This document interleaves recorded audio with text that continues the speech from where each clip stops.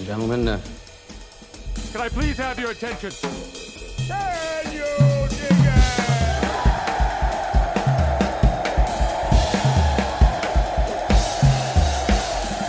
Greetings, dear listeners. This is Jonah Goldberg, host of the Remnant Podcast, brought to you by the Dispatch and Dispatch Media. We are continuing a trend this week of counter-programming against the latest political controversies of the day, although we might get into one or two if the spirit moves. We are also having a first-time guest, someone I've been following for a very long time, if you had asked me a week ago, do you know him? I would have said, yeah, and then realized, like, it turns out we were just talking. I think we only met once in a Fox green room back in the Pleistocene era. But he's got, and also because I am nothing if not a river to my people. We got a lot of people asking for more discussion of Israel and overall Hebraic content. We thought that bringing John Podhoretz on here would satisfy that craving, but apparently it only aroused the appetite without putting it to bed. So we're going to go all in today with Oren Kessler. Oren is a journalist and political analyst based in Tel Aviv. That's right, Tel Aviv. He has served as a deputy director of research at the Foundation for Defense of Democracies. He's a research fellow was a research fellow at the Henry Jackson Society, Arab Affairs correspondent for the Jerusalem Post, and he's got a new book that is getting all sorts of praise from serious students of Israeli history, called Palestine 1936, The Great Revolt and the Start of the Israeli-Arab Conflict, or words to that effect. I'll be corrected in a moment. I'm doing that from memory. Oren Kessler, I got to stop speaking. Welcome to The Remnant. Thank you so much. I'm honored to be here. Longtime listeners know my standard first question for people with new books is, because it's the question I like to get when I'm on a book tours. What's your book about? Well, first, let me correct you on the subtitle. It's Palestine 1936, The Great Revolt and the Roots of the Middle East Conflict. There you go. What is my book about? My book is about a formative, seminal, yet forgotten chapter in the history of Israel and the history of the Middle East conflict, which for some strange reason has been severely underexplored, underinvestigated, and I think sheds a lot of light on the current situation. I want to get to the term Middle East concept in a little bit because I have a peeve about it. But so what was the Great Revolt? And obviously you're right. You literally wrote the book on the subject, but what's wrong with starting the history of what you call the Middle East conflict with the Balfour Declaration and the end of the Ottoman Empire and that whole period? Why fast forward 15 years or so to this well-known, but I from the reviews I've read and from your own book, weirdly ignored sort of touchstone in the history of Israel and the Palestinian territories? So I certainly wouldn't want to suggest that we have to throw away everything that's been written about the conflict, or that somehow 1948 is not a pivotal, extremely important year, or 1917 for that matter, the year of the Balfour Declaration, in which Britain declared its support for a Jewish national home in Palestine. But all those have been written about to death. This conflict has arguably been written about to death, and for some reason I had the masochistic urge to write yet another book on this particular conflict, and I lit upon this subject, which again, sort of inexplicably, hasn't gotten its due in English for a general audience. At least there have been a couple of very academic studies. There have been a couple of books in Hebrew, but again, I think, both for the history of the State of Israel, for the history of the Palestinians, and for the history of the conflict, so many aspects of the conflict, as we know it today, took shape during this period of 1936 to 1939, ending just before the start of the Second World War. I love talking about historiography, but let's actually talk about the history. What was the Great Revolt? What caused it? Well, as you mentioned, of course, the Balfour Declaration came about in 1917, and then I normally don't do this, and I try not to John Podhoretz all over people and say explain that and that kind of thing. But it is, in my experience, there are a lot of people who don't know what the Balfour Declaration was, all that kind of thing. So let's you're teaching the first 10 minutes of an introductory college class about this stuff. Let's just sort of define our terms so people can stick with us. Absolutely. I'll try to do it in 5 minutes. The modern day Zionist movement really begins in the late 19th century. The first wave of immigration, Jewish immigration to this land is in the 1880s with the pogroms in Russia. 1897, a man named Theodor Herzl, the great visionary of Zionism, holds the first Zionist Congress. Fast forward 20 years to the First World War. And in 1917, November 2nd, 1917, before Britain even controls this land, but is on the cusp of conquering it, it hopes, it issues this declaration, the Balfour Declaration, declaring its support for a Jewish national home in Palestine. And there has been raucous debate, of course, at the time and even since about what that means. What is a Jewish national home? Is that a Jewish state? What does it mean to be in Palestine? Is that all of Palestine, part of Palestine? What are the borders of Palestine? And there was a certain amount of deliberate ambiguity there, but nonetheless, that declaration was made the year after the war ends. And in the few years after that, in the 1919, 1920, 1921, the newly formed League of Nations grants a mandate over Palestine to Britain. And this was the result of some very effective Zionist lobbying and a few well-placed friends in Britain and elsewhere. Of course, the U.S. wasn't part of the League of Nations, as we know, even though it was the brainchild of Woodrow Wilson. It didn't get the 2/3 of the Senate necessary. So the U.S. was not part of the League of Nations, nor was it part of the Versailles Treaty against Germany. I think we often forget. So the League of Nations grants the mandate over Palestine to Britain, which had issued this Balfour Declaration. And the mandate text enshrines the Balfour Declaration within it. Even in the preamble of the text, it repeats the wording of the Balfour Declaration, supporting a Jewish national home in Palestine, with the understanding that nothing shall be done to infringe upon the religious or civil rights of non-Jewish inhabitants, namely the Arab inhabitants. But note that there's nothing said there about any collective rights or political rights. These are religious and civil rights.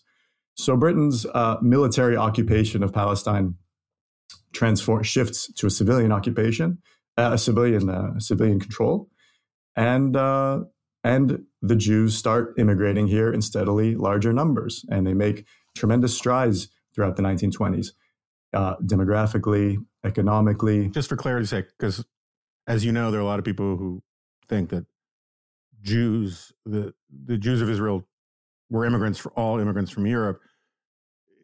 I'm right that in Jerusalem, Jews were a numerical majority, or close to. You correct me on it, but it's the surrounding, more rural areas and smaller towns and centers where Arabs were in a majority, and it's the immigrants who are coming in who start filling in those places that creates these conflicts. That's right. Jerusalem had a Jewish majority since probably the mid-19th century, and those were obviously mostly religious Jews, both Ashkenazi or European Jews and Sephardic or Mizrahi Jews with roots in the Middle East. So, but still, the country as a whole had an overwhelming Arab majority. Certainly, in this period, it was overwhelmingly an Arab majority. Yeah, and so they're making strides throughout the 20s. They're converting what was a backwater of the Ottoman Empire to a corner of the developed world. And then there are a couple of outbursts of violence. Famously, in 1929, there was something called the Hebron Massacre, in which in Hebron, in what is now the West Bank, and a couple of other places, 133 Jews were killed in over a few days of terrorism. But what I argue in this book is that it was only in 1936 that what had previously been riots and terrorism became a nationalist, concerted uprising, and an intifada, as we say these days. And I would just also add that, in 1933, Hitler comes to power, and various other anti-Semitic movements are gaining power in Europe, in Poland, in Hungary, Romania. And that steady rise in Jewish immigrants just turbocharged, and the Jewish population of this country doubles over 4 years between 1931 and 1935. In 1935, you have 60,000 Jews immigrating here in a single year, and it's that year that, and this brings us right to the revolt. But it's that year when the Jews are nearly a third of the population of the country, that a preacher in Haifa by the name of Izz-ad-Din al-Qassam, whose name may be familiar to some of your listeners, the Hamas's armed wing these days and its rockets are bear the name of this particular jihadist preacher. Izz-ad-Din al-Qassam, who had been preaching jihad against Britain and against the Jews, was killed in the forest of northern Palestine, now northern Israel, by the British, and that kind of lights the fuse of the revolt that begins in April 1936. Okay, I want to get back to the revolt in a second, but a terminology thing again. As you know, because you're on Twitter, it takes about every 24 to 72 hours for someone to find an old map, either from British colonial map or ancient Roman map, that says Palestine. And then they'll say, see, this proves it was always Palestine. It was always for the Palestinians. And so the name, the term Palestine, right? Is it like the Levant? You use the word country a couple times, right? But it wasn't really ever a country prior to more recently, right? And so how should we understand that ancient historical term, and how did the local Arabs decide to glom onto that term rather than any one of a dozen other terms you could think of? Because some, as I know from your writing, that some of the early nationalist movement was more of a sort of like the Arab version of Pan-Slavism, where like you had the Palestinian, quote unquote Palestinians, wanting to join up with Greater Syria. So like, just give us a sense of how you think people should think about it, or what the different perspectives are on it. I'm not asking you to make an argument one way or the other, just for historical clarification. Yeah, absolutely, and I'm glad you asked that. The Palestine in my title, I think, for certain people these days, particularly those who consider themselves friends of Israel, the P word can be a bit loaded, even triggering to some people. There's certainly no political or polemical intent with me using that word in the title. It's simply what this land, it was the name of this land at the time in English, and that's what the name that the Jews used as well. Of course, in Hebrew they would say the land of Israel, Eretz Israel, but in English the official name was British Mandate Palestine, and the Jews who lived here were typically known as Palestinian Jews, and the Arabs who lived here were typically known as Palestinian Arabs. The word Palestinian on itself wouldn't have meant very much at the time, and in terms of how and you're right that a word like land is probably more applicable than country in this case. But if we're talking about what the Arabs of this land, how they would have identified in the 1910s, 20s, 30s, I think it's true to say that had the Zionist movement never got off the ground, this land would have been part of Syria. It would have been, for centuries, it was considered southern Syria. Yeah, some of the earliest sort of post-World War I delegations of Arabs from this land were joint Syrian kind of Palestinian delegations. It's really, in many ways, the Palestinian Arab movement develops as a mirror image of Zionism. And even throughout the 30s, there's a lot of talk among Palestinian Arab leaders of kind of a greater Syrian federation or a greater Arab federation of which this should be part. So basically, it's the British who, in coming here at the end of the war, kind of revive this term Palestine. I'm not saying it wasn't in use before, but it kind of reappears on the political map in this period during and after the First World War. I have more meta questions like that we can get to down the road. Okay, let's get back to the actual narrative of the Arab Revolt. What precipitated? What caused it? And why does it matter so much? So, as I mentioned, in December 1935, Izzeddin al-Qassam is killed by the British. And a few months later, in April 1936, some of his followers ambush two Jews on the road near Nablus in what is now the West Bank, and murder them. And then 4 days after that, we have what the press at the time called the Bloody Day in Jaffa, in which 16 Jews were killed in various incidents in Jaffa and South Tel Aviv. And that very same day, this is April 19th, 1936, that very same day, Arab notables in Nablus, which then as now is a center of Palestinian Arab nationalism, the Arab notables there declare a strike. And a few days after that, the Mufti sort of gloms on to this movement and places himself at the top of it. He announces something called the Arab Higher Committee, of which naturally he is the head. And he declares that the strike, the boycott of the Jewish economy and the British economy will continue until three demands are met, namely a complete stoppage to Jewish immigration, a ban on land sales, because very many prominent and wealthy Arabs were selling land to Jews even while they railed against it in public. And the third demand was the establishment of an assembly, a legislature that would accurately reflect the demographics of the country, which were still at least 2/3 Arab. And this strike, which lasted 6 months, and to this day is one of the longest general strikes in history, this strike bore fruit because the British sent over a royal commission acting in the name of the very short-lived King Edward VIII, who famously abdicated shortly thereafter to marry the American divorcee Wallis Simpson. This commission of inquiry was sent here to examine grievances, particularly Arab grievances, but any grievances that the Jews may have had as well.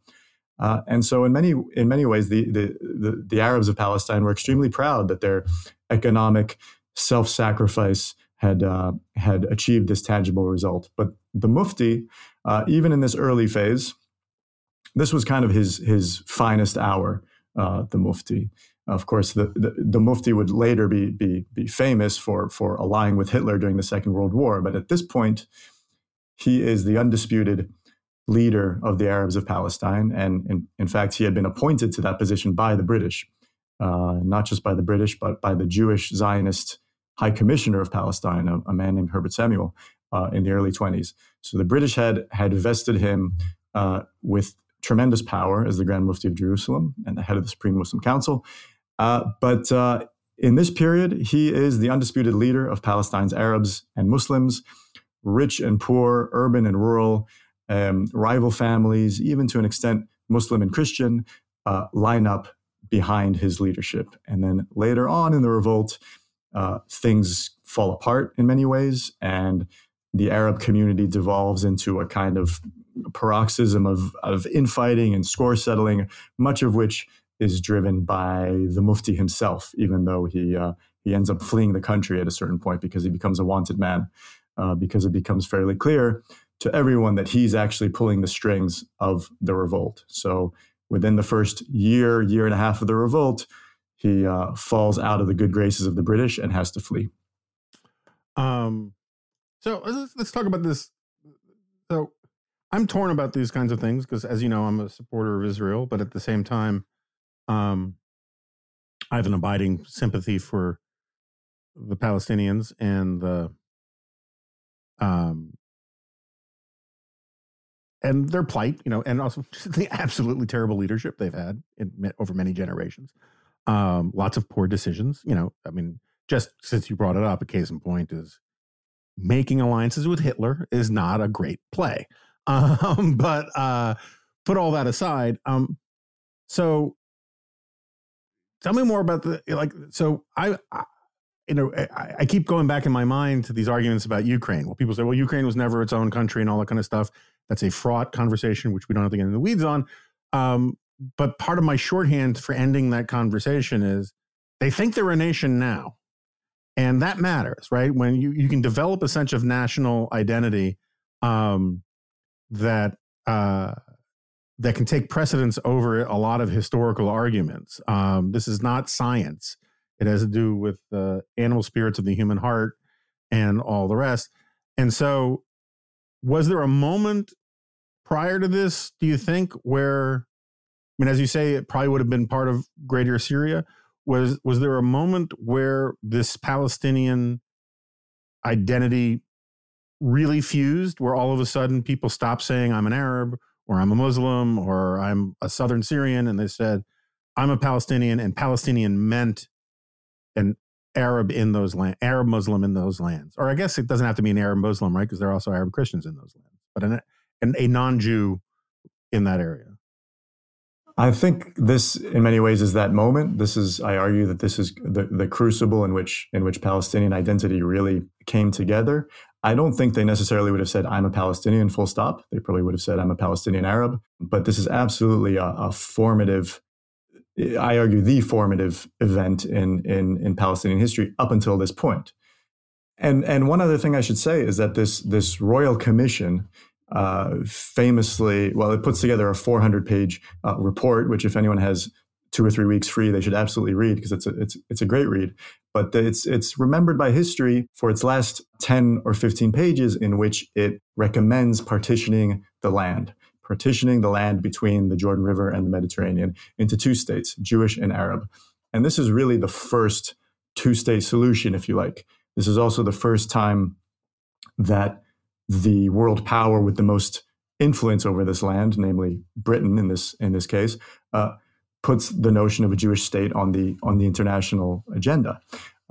And the Jews debate it. There's a heated debate within the Zionist movement, but the leaders thereof, namely David Ben-Gurion, who will later be Israel's first prime minister, and Chaim Weizmann, who's the head of the World Zionist Organization, they come out in favor, while the Mufti rejects this plan. And it's at this point, and in fact, what his rejection says is that Palestine will be part of an Arab federation and will remain forever Arab. That's his response. So even there, you see that there's still this idea that an Arab Palestine will be part of a greater Arab federation in the region. And it's at that point that the Mufti rejects the plan, and then shortly thereafter, the governor of Galilee, who's a fascinating man by the name of Louis Andrews, he's a Christian Zionist, good Hebrew speaker, good Arabic speaker. He's assassinated on his 41st birthday as he's going to church in Nazareth, and then the revolt begins anew, and it enters a much bloodier phase in which the British exercise some very heavy-handed counterinsurgency measures, many of which recall some of the more controversial measures that the IDF takes these days. This is the birth of home demolitions in this country. The British demolished 2,000 homes in this period, oftentimes in acts of collective punishment. They'll demolish dozens of homes in a village if there's an attack in that vicinity, for example. Administrative detention, so detention without specific charges.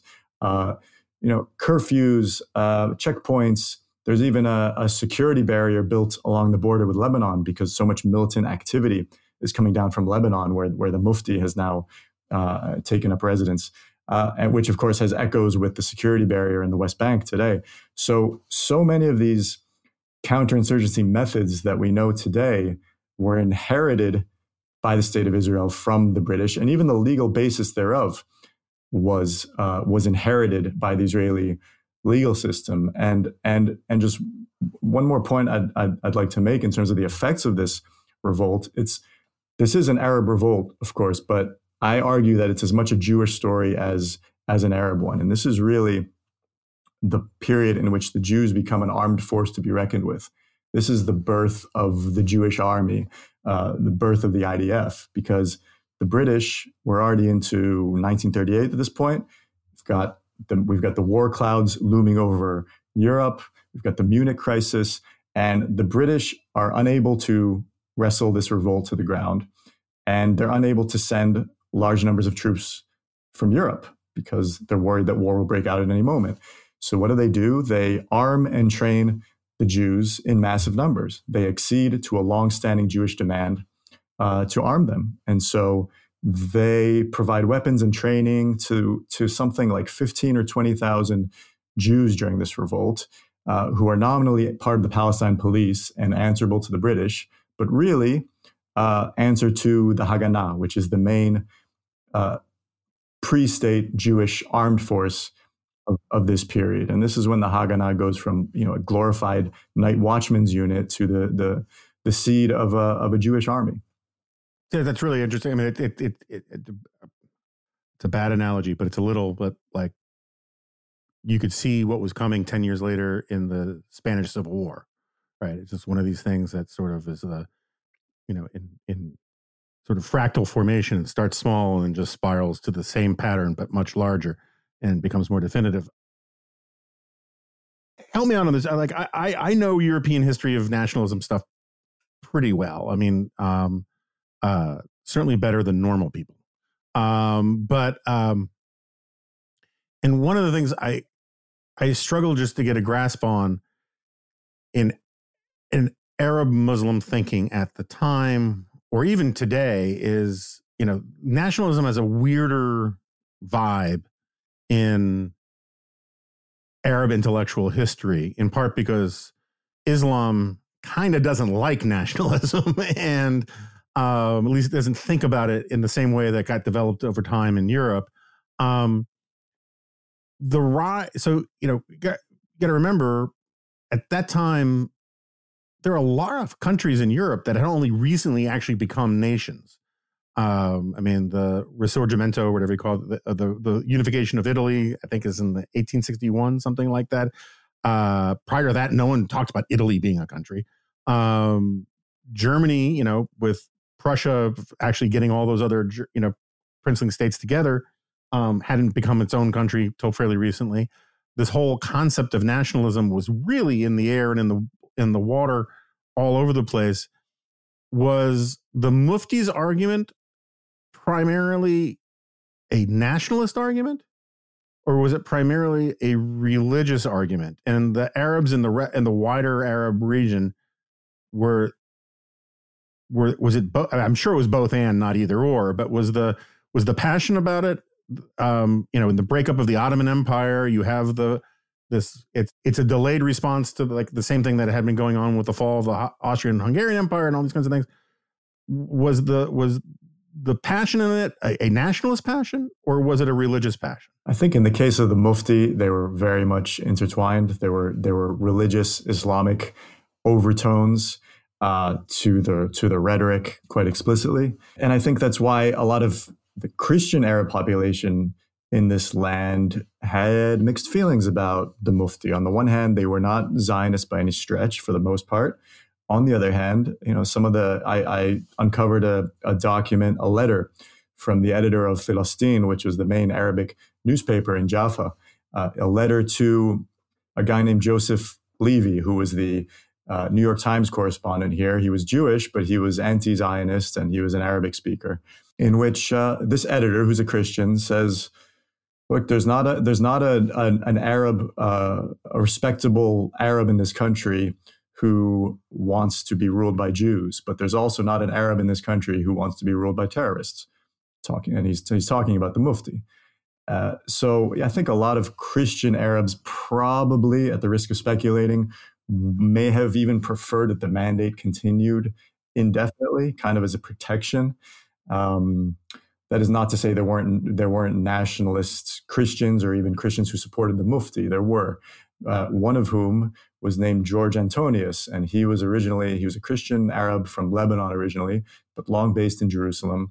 And he was an intellectual and a Cambridge man. And in 1938, he wrote a book in English called The Arab Awakening, which is a seminal text in the study of Arab nationalism. And in it, he really introduces this concept of Arab nationalism to the West, that there is such a thing, because most people in the West weren't really aware of it. And even in Arab circles, it was mostly the preserve of elite, often Western educated Arabs at this point. I think the average Arabic-speaking resident of this land probably still would have identified more as a Muslim or as a Christian than a member of the Arab nation. But this was a movement that was that was gaining steam, at least in elite circles. And Antonius's book really influenced the British as they first recommended partitioning the land, and then quite quickly decided against it and started reneging both on that Peel partition plan and on the Balfour Declaration itself. So when you said that this line about how I don't want to be ruled by terrorists or by Jews, was that a conventionally anti-Semitic sentiment, or was it bound up in the idea that these are foreign intruders, immigrants coming in, rich immigrants coming in, pushing us around? Gentrifying is probably the wrong term, but coming in and buying up our land and bringing their foreign ways with them. There's a fine line there, but there is a difference between, because you could also imagine someone saying, "I don't want to be ruled by Turks," right? That's not necessarily, a bigotry towards the Turkic people's, qua bigotry. It's just, these are people that don't belong here, and I don't want to be ruled by them. So what was the real role in anti-Semitism? Because by the time the Mufti allies with Hitler, you just get this huge bilge flood of garbage European anti-Semitism that kind of poisons the ability to peel these threads apart. In the case of the Mufti, I think it's hard to deny that he was profoundly anti-Semitic, and that's had an extremely negative impact on Palestinian society and on Israeli-Palestinian relations ever since. But I think and that was a kind of religious, extremist, xenophobic anti-Semitism that, even the Mufti's allies tended to describe him as extremist and as intransigent. But when you take a quote like that, like the one I quoted earlier from Yusuf Hanna, from that journalist, I don't think it's shocking that a member of a certain nation, a certain linguistic group would not take too kindly to seeing their country transformed. I think even friends of Israel can understand that kind of sentiment. It's not necessarily anti-Semitic. There were certainly some anti-Semitic currents in Arab society, but there's I think it's simply too far to say that any Arab who opposed the Zionist enterprise was anti-Semitic. I just it's not hard to understand that when a country is transformed demographically and in every other way over the matter of a few years, that there would be opposition to that. Yeah, and also just, the way human beings work is that when you're opposed to people in a real tribal sense, you grab the nearest weapon to hand, not just in terms of weapons, but in terms of weaponized ideas. And the problem is that over time, people embrace certain ideas for pretextual, strategic reasons, and then they internalize them, and then the next generation has actually grown up believing them because that's what they're taught, and so the chicken or the egg thing kind of doesn't matter at a certain point. I think there were a lot of Arabs who would have been perfectly content to have the Jews remain as a 10% minority, because they were clearly good for the economy, and they were draining swamps, and they were bringing in investment. It was always, then as now, it was a demographic question, and in that sense, I think it's always been sort of a zero-sum game of who's the majority, who's got 51%, and that's in many ways that's what precipitated the revolt. The Jews were 30, 35, nearly 40%, and it was fairly evident that if things kept going that way, soon they'd be 50% and more. I don't want to negate or push or undermine your thesis, but let's go back to the other sort of starting point, the Balfour Declaration and the fall of the Ottoman Empire. Just again, as a factual or informational matter, I've heard so many contradictory things about the status of Jews in the Ottoman Empire. And I think part of the problem is probably because it's not just the Ottoman Empire, it's like when and where in the Ottoman Empire. But I've heard people say that Jews were treated very well in the Ottoman Empire. I've heard people say Jews were not treated very well in the Ottoman Empire. I've heard, and everything in between.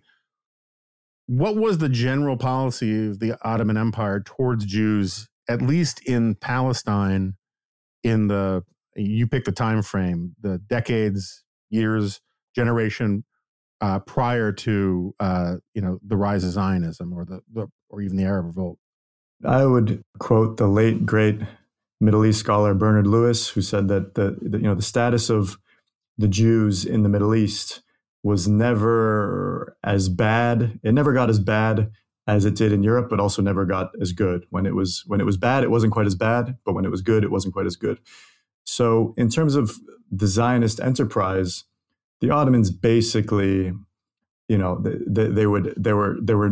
was no shortage of Ottoman officials who would accept bribes in order to allow the Jews to set up a factory or buy some land. But in general, government policy was opposed to the whole thing. And this is something I tell my Israeli friends who I've noticed there is a certain resentment in this country even today towards the British, and that's, I think, partly understandable if you look at the White Paper of 1939, which perhaps we can get to.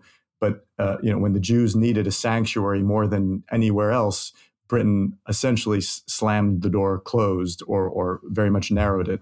And then after the Second World War, after the Holocaust, the British dithered for several years before allowing some any Jews here in any significant numbers. And I can understand that. But I also tell my Israeli friends that without the British mandate, this country wouldn't exist. Without the opportunities afforded by the British, which of course the Jews had to rise to, they had to rise to the occasion.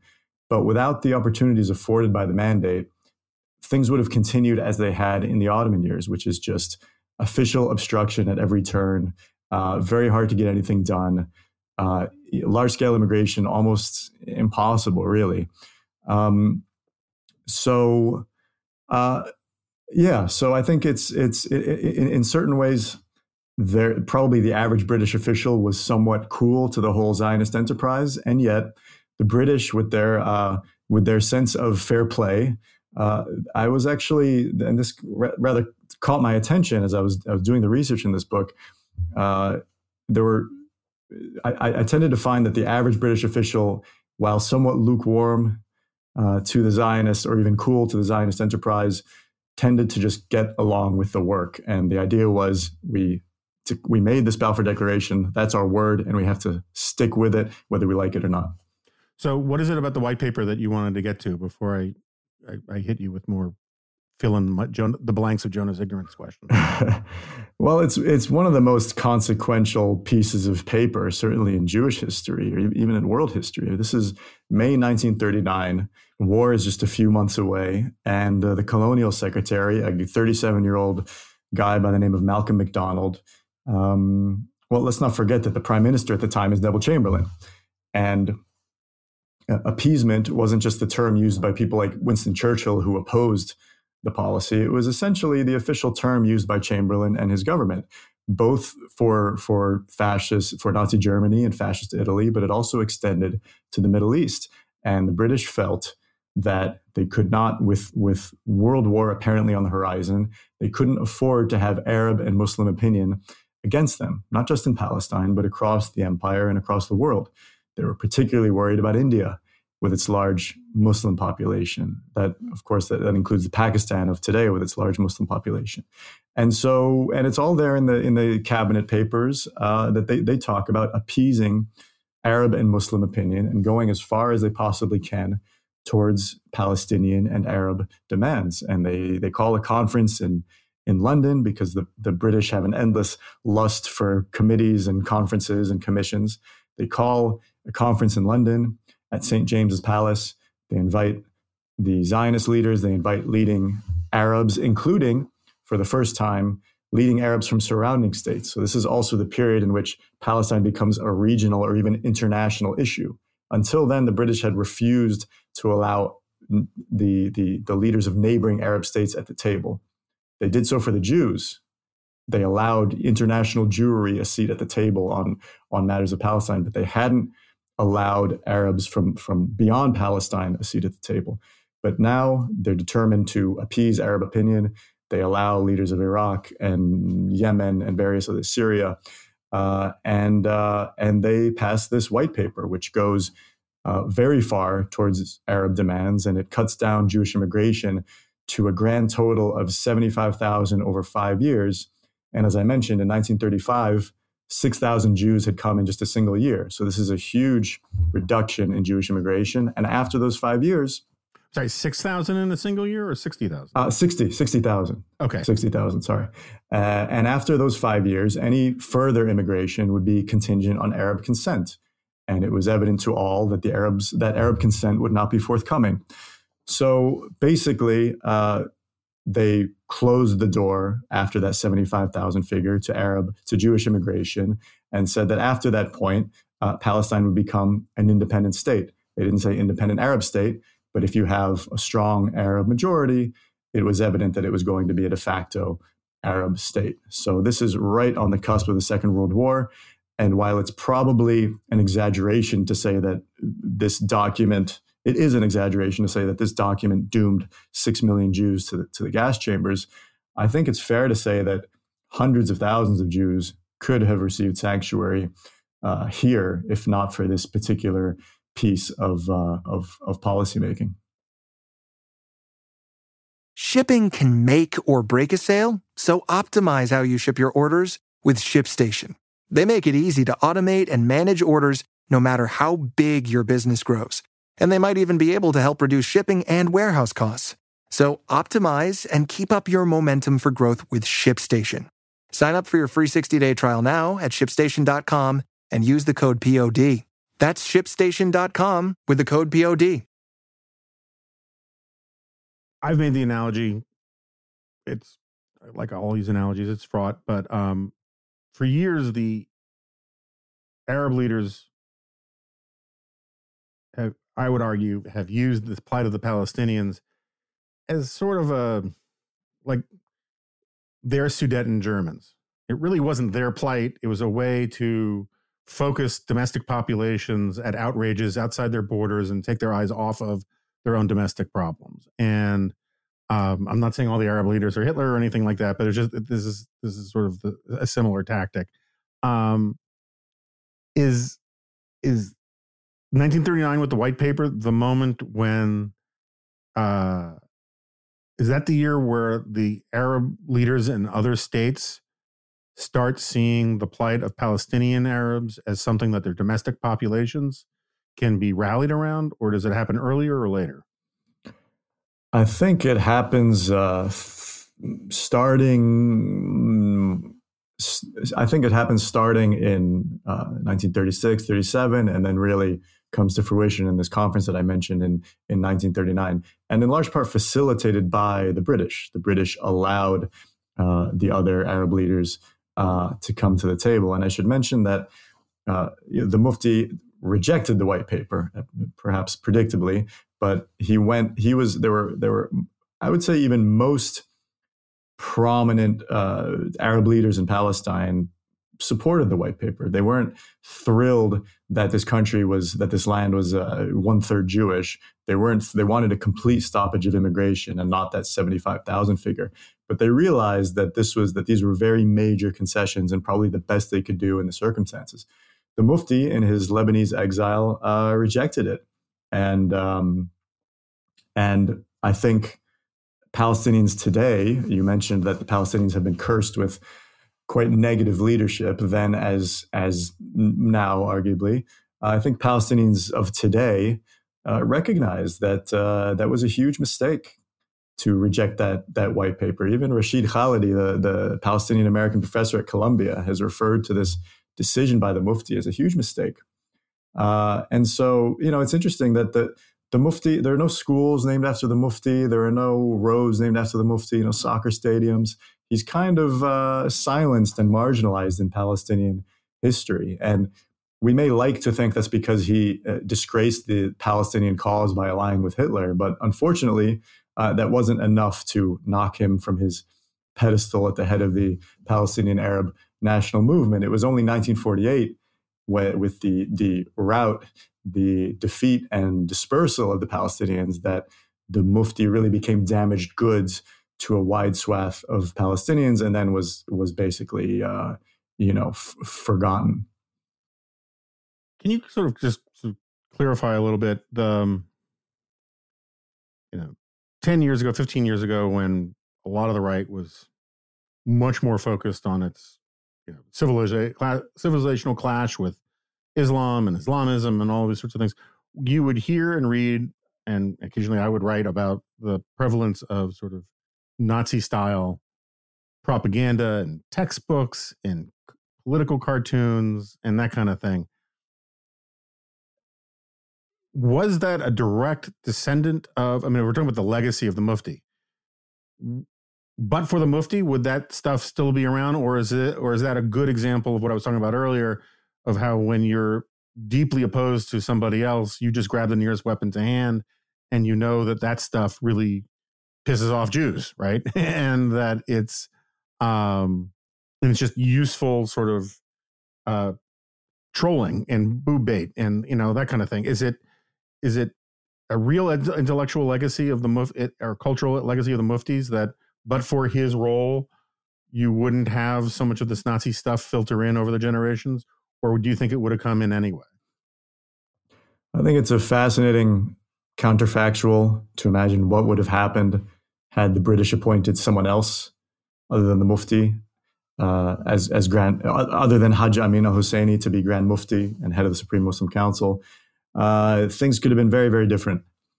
We can only imagine what would have happened had the Arab leadership the Palestinian Arab leadership accepted the Peel partition plan. There would have been no Palestinian Nakba.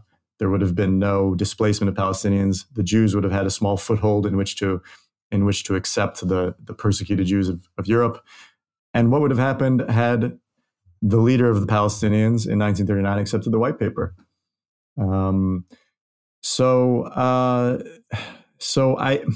It's difficult to. We'll never know. But I think it is fair to say that legacy of the Mufti has been a purely negative one.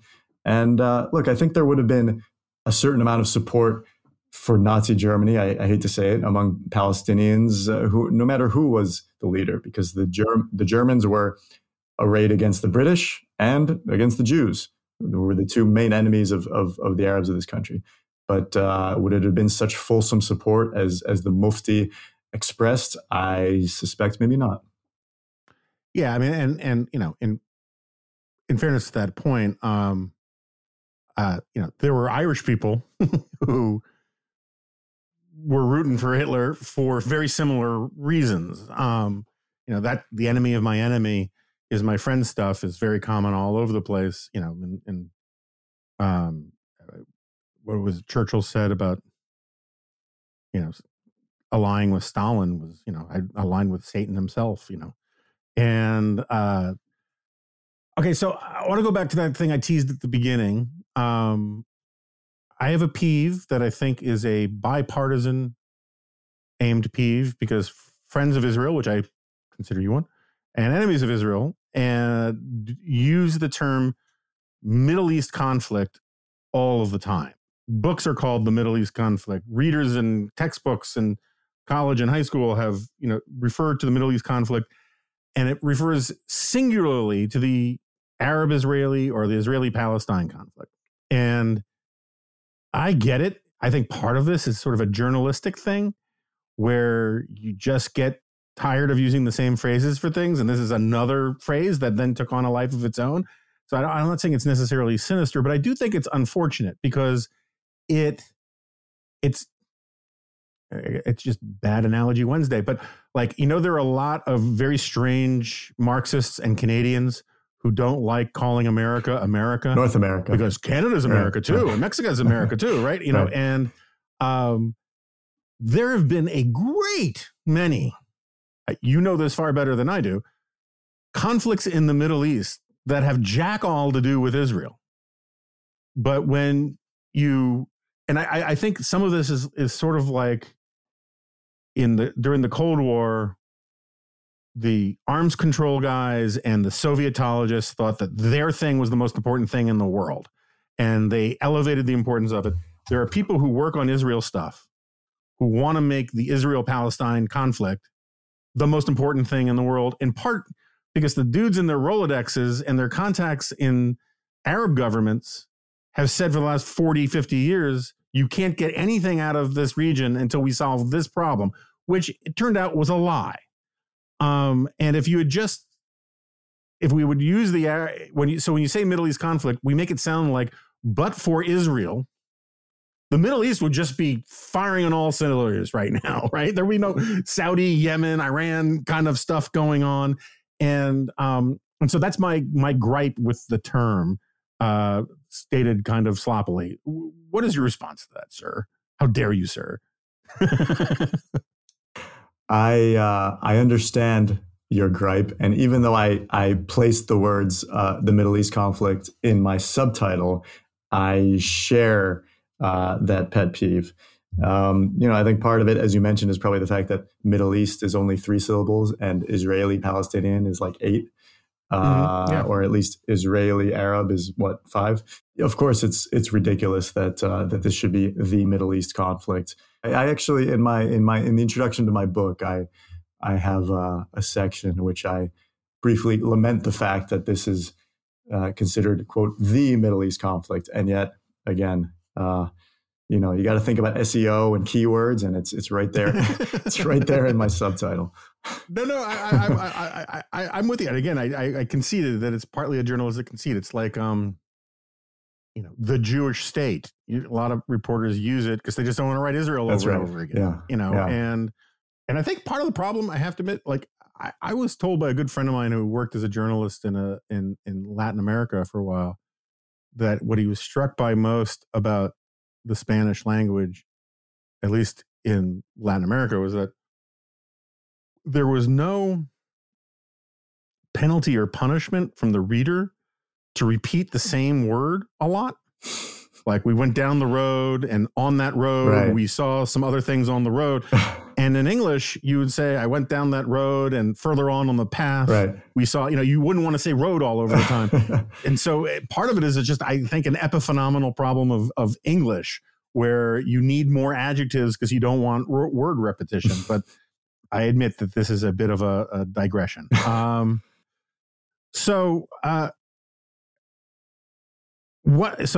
This is, I like histories that unearth new moments that matter, and it reframe things. And I've often argued that, the present changes the future, and the past it influences the present. But what people usually don't really notice is that, or what doesn't get enough attention, is the present often changes the past.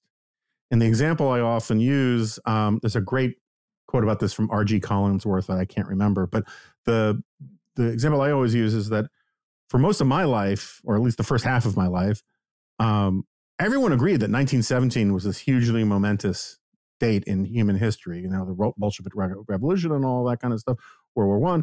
And then after 9/11, all of us, and after the fall of the Berlin Wall, 1917 kind of receded as an important date.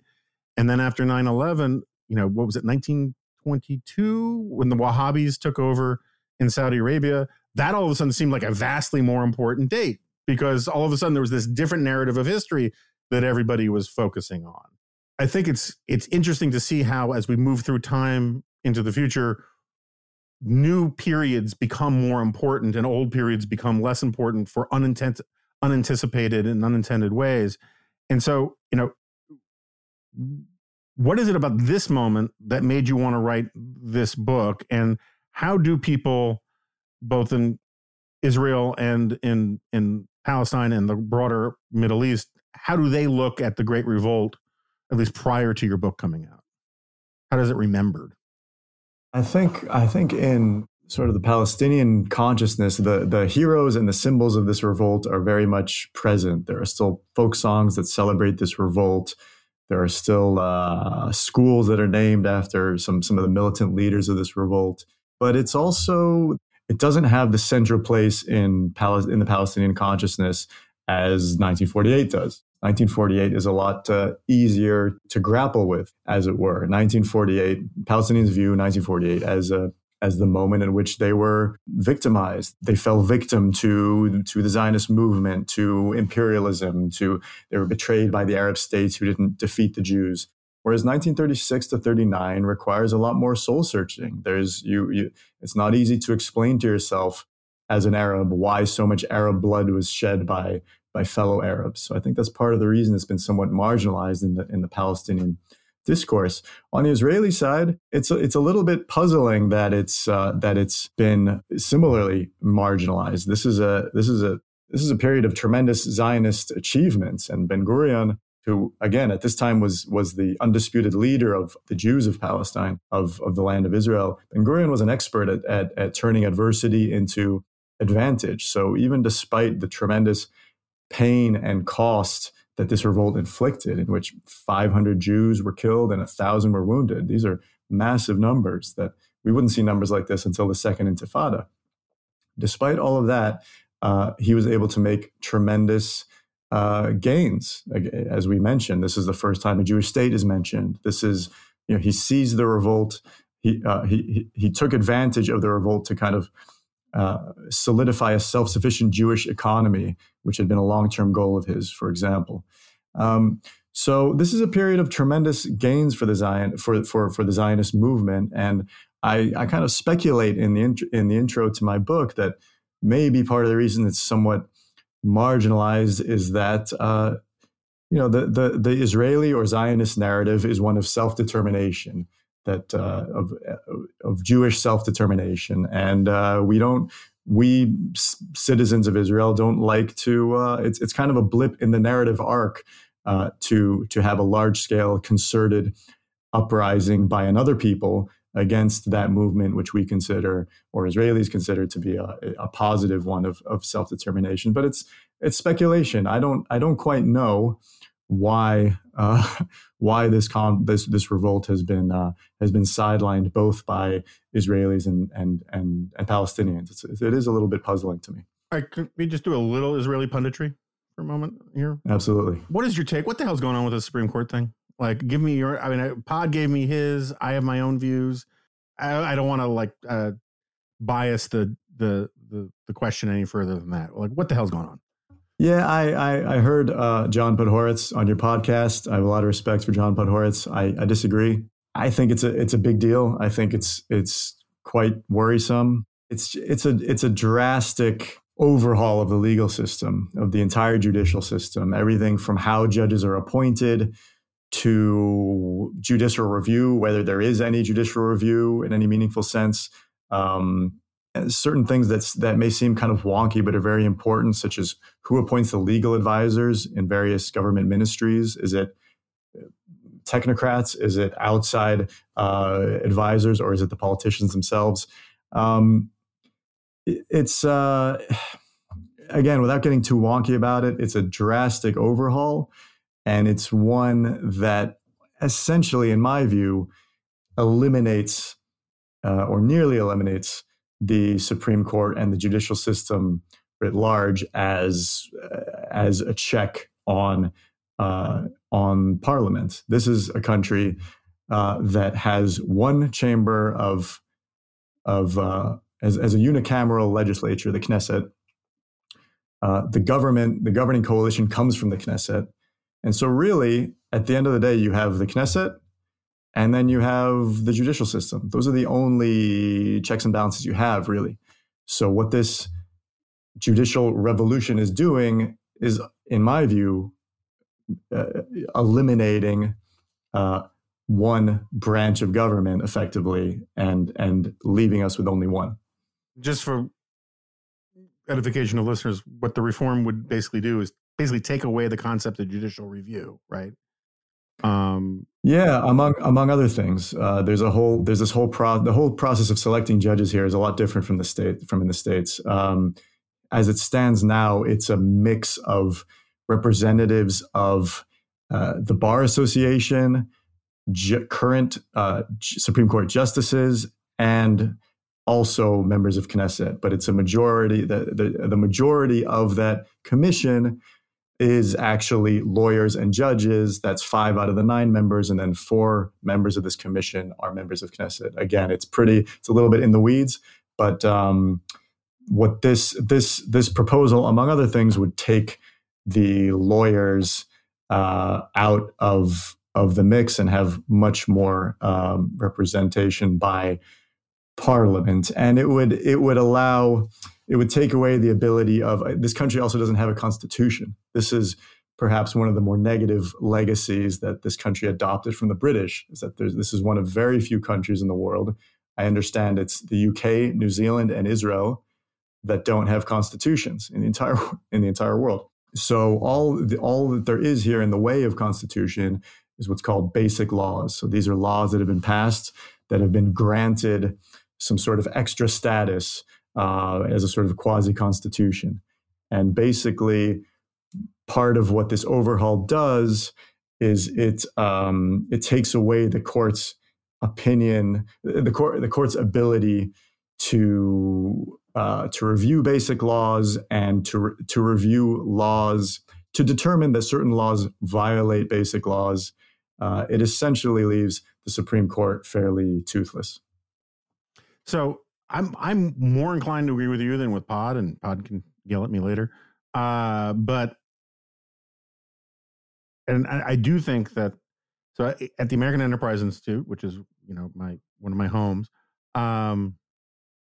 we're doing a lot of work behind the scenes on trying to illuminate, explicate, and investigate the difference between democracy and republic. And the concept, it gets very thorny and it's very difficult to be pithy about it. But basically, republic emphasizes more these sort of the role of institutions to protect broader liberty without in terms of being responsible stewards rather than just simply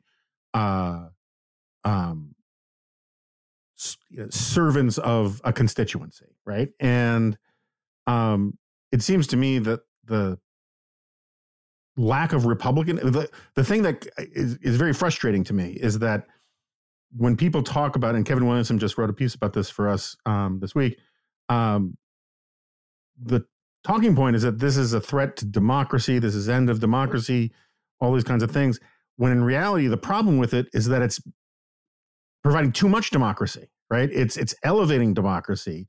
It's taking away one of the only checks your cockamamie system has against raw majoritarianism, and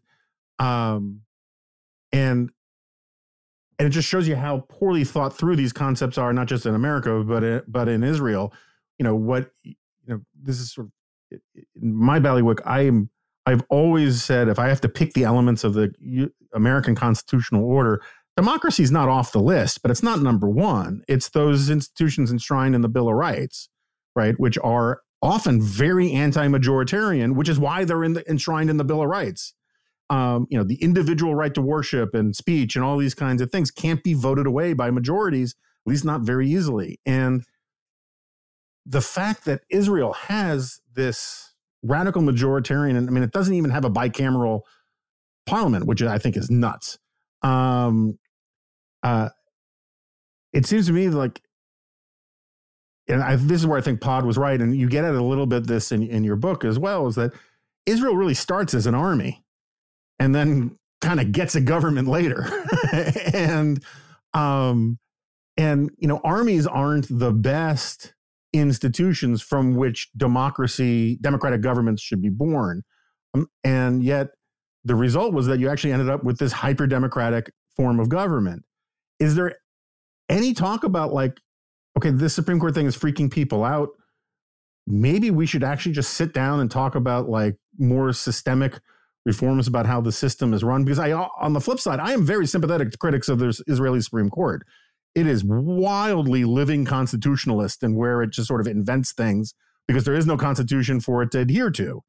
And so I just think you guys should just go back to the drawing board and come up with just a normal kind of government, for Pete's sake. And is there any kind of talk about that kind of thing? Or are we just going to see where it goes, and then maybe people will say, okay, now we need to figure something out because this is a mess? I think you're right in that proponents of this judicial reform, this judicial overhaul, say, hey, this is democracy. This is directly implementing the people's will. And if you look at if you go straight to the Greek word democracy, rule of the people, okay, you can make that argument. But as you say, this is the tyranny of the majority. This is part of this judicial overhaul allows for a simple majority of the Knesset. So that's 61 out of 120 seats to overturn previous Supreme Court rulings, okay, to retroactively overturn a Supreme Court ruling. Now, the current governing coalition is 64 seats. So you could even have a few dissidents within the governing coalition, and you could still overturn years of Supreme Court precedents. That said, I do think, as you mentioned, that there's widespread support in this country for some sort of reform of the Supreme Court.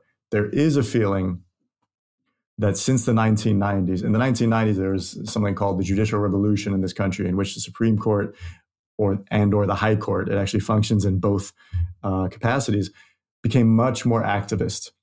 And I think it's definitely a majority, probably a strong majority of this country that feels that something needs to give, something needs to change. But I also think there's a strong majority, and polls bear this out, there's a strong majority of this country that thinks this proposed overhaul is going too fast, it's going too far. The polls now show that if we had elections tomorrow, this government wouldn't be voted in. The opposition would be voted in. So it's there's a definite feeling that this is being rushed through without any real kind of consensus or buy-in from anybody on the opposition.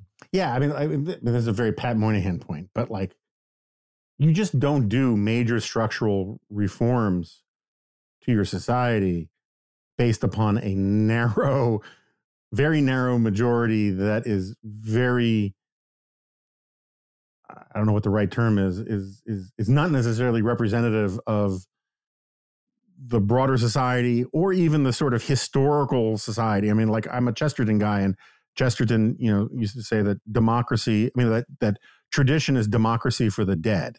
That there's a certain sort of conception that you have some concept of who we are that is transcendent of a given electoral distribution. And the fact that you've got, like, I generally support Likud and those kinds of guys in Israeli politics. The extent I understand Israeli politics, which often is very similar to late night Japanese game shows.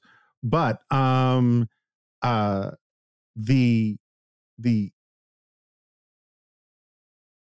sort of extreme right, as they're called, kind of parts of the coalition, these are not the people. No one, these are people not elected to sort of say, okay, that the whole Supreme Court thing we've been doing for most of our lives, we're not going to do that thing anymore. And you need buy-in. Otherwise, what's going to happen is you're going to have a repeat, a sort of a similar thing that we get here, which is you get small majorities. They are convinced they're going to lose power, so they want to swing for the fences and make massive changes, which automatically invites a backlash, so that the other party comes in and they do the same thing, and you get this seesaw where Congress is going back and forth between both parties, the presidency, because nobody wants to actually build an enduring majority where they get 70% of a loaf because they gave 30% to the other side to co-opt them into something that is more sustainable and durable. And Israel, with, again, your cockamamie system, look, it's democratic and that matters and it's important and it's decent and all that kind of thing. I mean, morally decent for the most part, but it's no way to run a railroad, dude. You need some checks and balances. You need to read some Montesquieu over there. And I just think it's weird, but I'm going to get so much grief from so many people about all this, so I'll just stop on that. I actually, if I could just, you mentioned that, or you hinted that it may be such a cockamamie system because this country began more as an army than a country. But it initially, the plan was to have a constitution. That's what Ben Gurion wanted, the first prime minister of Israel. But it was really the religious secular divide that prevented a constitution. There were all kinds of questions about should the Constitution mention God? Should it mention religion? Should it mention Jewish law? What kind of education should children have? And there were so many things that needed to be sorted out in this country in those early years, massive waves of immigration, settlement, economics, et cetera, that they kind of put it off, and the leaders of this country have been putting it off for nearly 75 years. Yeah, I mean, like, there are 1,000 versions of this joke. Is like, you get 5 Jews together, you get 8 opinions. I cannot imagine what a Jewish, particularly an Israeli Jewish constitutional convention would be like. I mean, it would be just like this massive deli where everybody's sending back soup and saying, you call this lean, and it would be a nightmare. This is, again, one of these personal edification questions, because I don't know, next time I'm going to have a, Israeli historian type guy on this podcast. My old boss, Ben Wattenberg, always used to say, and my dad said something similar. They both grew up in the Bronx, actually went to the same high school, not at the same time. But Ben always used to say, when I was a kid, if you saw someone in a yarmulke or kippah, you didn't say, oh, they're more Jewish than me. You assumed they were socialists. And that role of Zionism, right? It's like, I know a little bit about Jabotinsky and all of those kinds of things, but not enough to speak without getting into lots of trouble. How much was Zionism wrapped up in other notions of socialism, and obviously of nationalism, right? Zionism was just the sort of the Jewish theological term for, this idea of nationalism, which was all over the place in the 19th and early 20th century. But Israel was founded as a very socialist country. Just tell me a little bit about the relationship between socialism and Zionism, and were there a lot of free market Zionists somewhere that just lost the fight for the history books? Jabotinsky was a free market Zionist and an arch secularist, possibly an atheist, probably an atheist, but not totally clear. Jabotinsky was the ideological leader and political leader of right-wing Zionism. He didn't have much time for religion. Ben-Gurion, who kind of emerged victorious, was a socialist and also a secularist. It was kind of an instrumental socialism. This wasn't the Communist International. This was Ben-Gurion, who was an extraordinarily pragmatic man, a mind like a calculator. He viewed socialism as the best vessel to advance the project, to settle the country, to make sure that the Jews weren't all packed into Tel Aviv, but rather were spread around the country, that they engaged in agriculture and didn't have to depend on Arab farmers or anybody else to feed themselves. This is how he, the vessel he saw for creating a nation that would feed itself and would rule itself and would be able to protect its borders, would employ itself as well, strong labor unions. So this Ben-Gurion socialist labor Zionist vision or sensibility was the one that built up many of the state institutions. One of the arguments I make in this book is that in 1939, when the white paper comes about and the World War begins, by that point the Jews had established their military, economic, territorial, demographic basis and springboard for the country that they would win in war 10 years on. And most of those institutions were built by Ben-Gurion and the labor Zionist establishment. And really, that's the philosophy that governed this country. And this is the group and the movement that governed this country for its first nearly 30 years of existence. It's only in 1977, in which Menachem Begin and the Likud come to power, that they lose power for the first time. And Israel hasn't really been the same ever since. Since then there have been right-wing governments, left-wing governments, but the left's monopoly on power was broken back then in 1977. So and now we're seeing neither the Jabotinskyite vision nor the Ben-Gurion vision. Now it's a much more religious country, I think it's safe to say, than it was even 10, 15 years ago. Yeah, it's definitely a different country. It's a more religious, a more right-wing country, certainly than the one that my parents grew up in, and certainly than the one that Ben-Gurion founded in 1948. I could go on with questions, but we've gone a bit long here, and I really, as we like to say around here, this podcast moves books. I highly, highly recommend you listeners who are interested in the history of Israel and the Middle East conflict, check out the book. Again, thank you very much to Oren Kessler for coming on. I will probably have you back on to pick up where we left off on the rank Israeli punditry part. I'd love to. Down the road. And thanks again. Thank you so much, Jonah. I really, really enjoyed it. Okay, so Oren has left the studio, and it was great to have him on. I learned a lot. I got to ask a lot of my I feel stupid for not knowing questions, although I have more.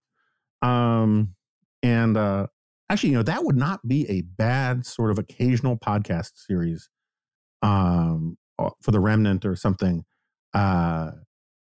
Just basically send in all your I feel stupid for not knowing questions, and then we'll look them up and or ask various people. I think there has to be a good regular column now that I think about it. Not by me, but like we could have a regular feature just sort of getting into that kind of thing where we contact experts. But now I am just rambling. It's been a very messed up morning. I'm really glad to be back, but I'm also just dealing with all sorts of crazy stuff. As I mentioned on the Dispatch Live last night and on CNN, I can now tell people that I was subpoenaed by Dominion. That was one of the things I kept cryptically referring to on this podcast about things going on that I cannot talk about. I still can't talk about the actual deposition or what I said, but it was and remains one of the, my mom passing was obviously top of the list by a wide margin, but dealing with all of the issues involved legally, financially, professionally, ethically, with this Dominion thing has been one of the most colossal ass aches of the last year or two. And at some point I'll talk more about it on the Dispatch pod, on the solo pod. Anyway, so I really, really highly recommend people pick up Palestine 1936, The Great Revolt and the Roots of the Middle East Conflict. I've just been poking around with it. I've been reading like 10 different things for different reasons. And so I really wish I could just sit down and read it straight through. I plan on doing that. But there are people on all sides of these issues that really respect the book and say that he's really done something new and novel and important in terms of the historiography of the period. It really is a sort of ignored or underappreciated part of Israel, Palestine, Middle East history. If you go and look at his website, he's got rave blurbs from Benny Morris, big, serious Israeli historian. He's got one from Mohammed Dajani, who's a Palestinian scholar and peace activist, and Michael Oren, another Israeli historian and former Israeli ambassador. The review in the Wall Street Journal was very helpful. Anyway, highly recommend it. I want to thank him for coming on. And I want to thank you guys for listening. And again, thanks to the guys who subbed for me last week. And if you could become a member of the Dispatch community and subscribe, that would be awesome. It really lets us do more and more exciting things. And if you think you've gotten value out of this podcast, and you're one of these people who, fast forwards through the commercials, which I don't blame you.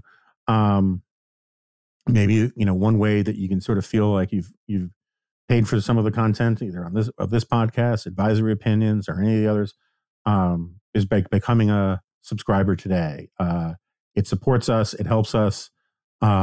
It validates a model that we think is supremely important these days. And I'll talk probably a little bit more about that when I talk about the Fox Dominion stuff in the solo. And beyond that, thanks again to everybody. I'm sorry if I sound manic. It's because I'm crazy overtired. And I will see you next time. לא נכון, זה פודקאסט.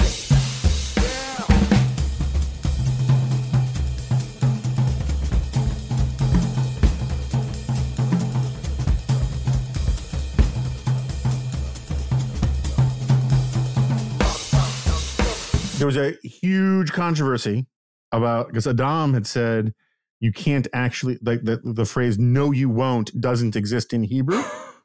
Right. And I got into a big argument with Adam saying there's no way Jewish mothers don't say no, you won't to their kids in some context. Right. And then listeners wrote in and blah, blah, blah, blah, blah. It doesn't have to be literal. Let me think. No, you won't. This is a podcast. I have to agree with Adam. No, you won't. I can't think of a literal translation. You can say you will not. This is a podcast. You'd have to say like you will not do that, or yeah, it's weird. It's weird. That's Hebrews, fine. Let me ask you, like in Hebrew, if someone said, "I'm going to take out my genitals right now on this podcast," like presumably there's some version of a language that says, "No, you won't," and then just add the word podcast. It'd have to be a liberal translation. If they said it in a synagogue, people would say, "No, you won't. This is a synagogue," right? There has to be language for this. Adam's gonna love this that you're getting his back on this shit. Yeah, you'd have to say like that's not true. You could say that's not true. It's not like the cops are going to come and get us for getting this little. Yeah.